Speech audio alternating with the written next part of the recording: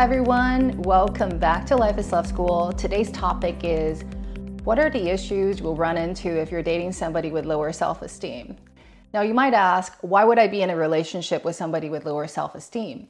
Some of the common reasons are if you're dating somebody who has an insecure attachment style.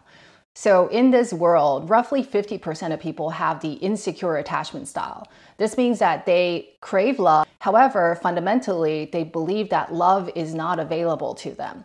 So they're either clinging and trying to grasp for love, and that's the style of the anxiously attached, or they actually ironically push love away, which is the style of the dismissive avoidant.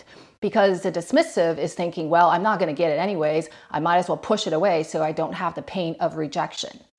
The other reason that people can get into a relationship with somebody with lower self-esteem is they actually proactively choose somebody with lower self-esteem because they grew up with parents that are over-controlling, domineering, and potentially even violent.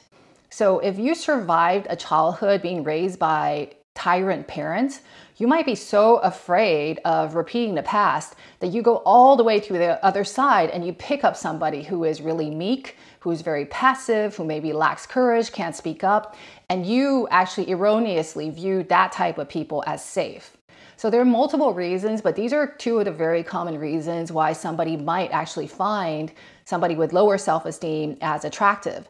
A third reason is that you grew up also in trauma situations, but you are the hero child, you are the rescuer child. You're supposed to make everything feel better, everybody feel better. So when you see somebody that's not doing well, who has low confidence, low self-esteem, and down under, you actually want to pick them up and you want to fix them, want to make their life better. So then you also might choose them. So there are many reasons why you might end up there, but I want to just in this video outline some of the common issues that people run into when they are with somebody with a lower self-esteem.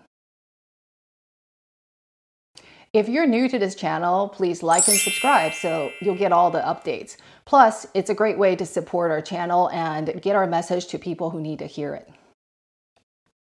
My name is Yumei Chang and I'm the founder of Life is Love School. In this channel, we teach you essential skills to live a happier and healthier life, and I especially focus on relationship skills because complex trauma happens in abusive relationships. It's also healed in healthy and nourishing relationships. So let's get to it. So what are some of the issues? Issue number one is that the relationship itself could feel very suffocating. A person with lower self-esteem is like a bucket with some large holes in there. So it doesn't feel good to be empty, and they want you to help them fill it up. So they want the praises, they want you to lift them up, etc. They want you to help them regulate. They need that attention and the approval. However, anything you give them will only make them feel okay temporarily. It might last for a day, a couple days, maybe a few hours, maybe a few minutes. But because there is a hole in their bucket, it's going to leak out. So you're going to constantly have to supply them. And they're constantly relying on you for that validation over and over. So over time, the relationship can feel very suffocating. They're clinging onto you very hard for all their validation, and they're not able to supply themselves with acceptance and the validation.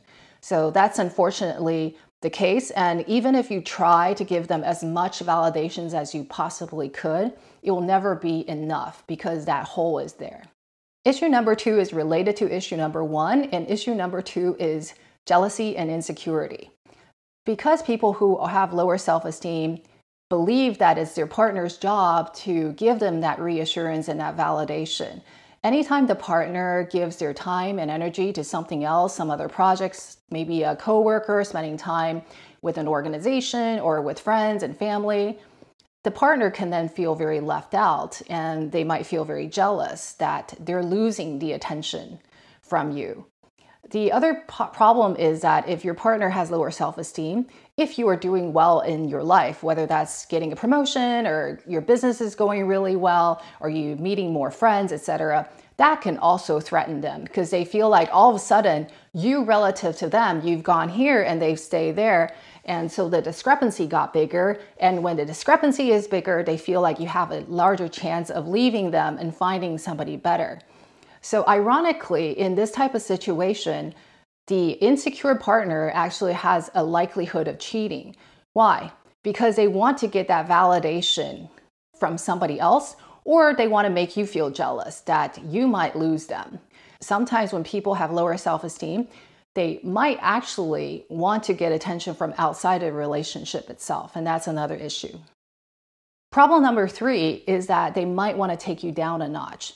So in a healthy relationship, what you want to see is two people working equal effort. They're trying to make the relationship better, trying to make 1 + 1 more than 2.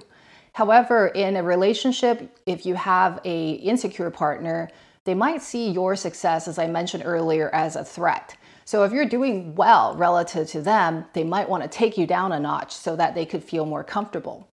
So in order to lessen the gap between two people, there is 2 ways to do it. Either they can also grow, right, and try to elevate themselves, or they can tear you down and pull you down. Now, growing to a lot of people is harder, whereas tearing it down is easier. It's sort of like if you want to be a tall building or the tallest building in town, what can you do? You can either build your building up, which takes work, or you can bomb other people's building, which is oftentimes a lot easier. So there could be a tendency of somebody who has lower self-esteem to then put you down if you are doing well, or to criticize you, to try to make you feel bad. In evolutionary psychology, it's called lowering your mating value. So if they criticize you and they make you feel bad, then, and you believe them, then you actually believe that you have lower self-worth, and they believe that, you're less likely to leave them because you don't think you're all that. So that's why they do it. Of course, they might not have studied psychology, but the effect is the same. So they will try to bring you down a notch, pour some cold water over you just to take you down a notch so that they don't feel as insecure relative to you. So issue number 4, they will fear commitment. So because when you commit to something, you have to deliver. If they lack self-esteem, they lack the confidence, they might not be willing to take on a stretch assignment at work. They might not be willing to try something new like entrepreneurship, because anytime you try something new, there is a much larger chance of failure. Even babies don't know how to walk, right? Everybody just tries to walk and you stumble and you try again. But if you have lower self-esteem, then you take these mistakes and failures as a vote against the self. And if they already have a low self-esteem, they feel like they cannot take that hit. So they're very unlikely to take a risk. They also might manifest in a situation where they're unwilling to take the relationship forward. Whether that's getting engaged or getting married or having kids, all of these steps require a commitment, and a commitment requires responsibility and delivering on promises. So this might be another reason why you see some people that have the Peter Pan syndrome. They just seem to never want to grow up. It's not that they don't want to grow up, right? They want all the freedoms that grown-ups have. They just don't want the responsibilities that come with being a grown-up. So hence the Peter Pan syndrome. It's not actually that cute. There's a difference between being childlike and having childlike wonders, which I hope that we all retain: the curiosity, the adventure, the ability to learn and change your mind. It's a childish behavior that the Peter Pans have, where it's just strictly immaturity, the lack of emotional regulation, the inability to self-reflect and learn, that is not so cute. Another problem that you'll run into if you date somebody with low self-esteem is that they will play the victim card, actually quite often. And this could be a huge headache for you. So if they're not doing well at work, it's always, the other guy didn't work as hard. And if there is an issue in a relationship, they'll somehow flip the card and just put it all on you. So it's never them, nothing sticks to them, they all blame it on you. If a person never takes responsibility, never admits fault, never tries to make amends, it's pretty painful to be in a relationship with somebody like that. And that's why psychologists, a lot of them even refuse to take in patients which have narcissism, because one of the key narcissistic traits is the inability to self-reflect. They never think that they did anything wrong. So this is actually something that is extremely troubling, and people with lower self-esteem, and the reason they cannot self-reflect is because if you want to self-reflect, you have to be willing to look at the kinks and the not so beautiful places in you. And everyone has imperfections. But if somebody's self-esteem is already very low, they can become very defensive. They take even constructive and useful feedback as criticism, and they're immediately defensive. Their ears immediately shut down. They cannot hear anything, and they try to deflect the blame back to you. So, good luck trying to have any kind of conducive conflict resolution with these people. They never own anything, they'll never make any changes, and they blame you for everything. It's indeed very painful. If relationship issues is something that you deal with, you don't have to struggle alone. I would love to invite you to join me inside Tribe. Tribe is our women-only membership program where you get digital contents on relationships, and we have conversations on Zoom calls and in our private Facebook group, so you can ask your own questions. And I would be happy to answer. And you also get community support. We have some of the most wise and compassionate women in that group.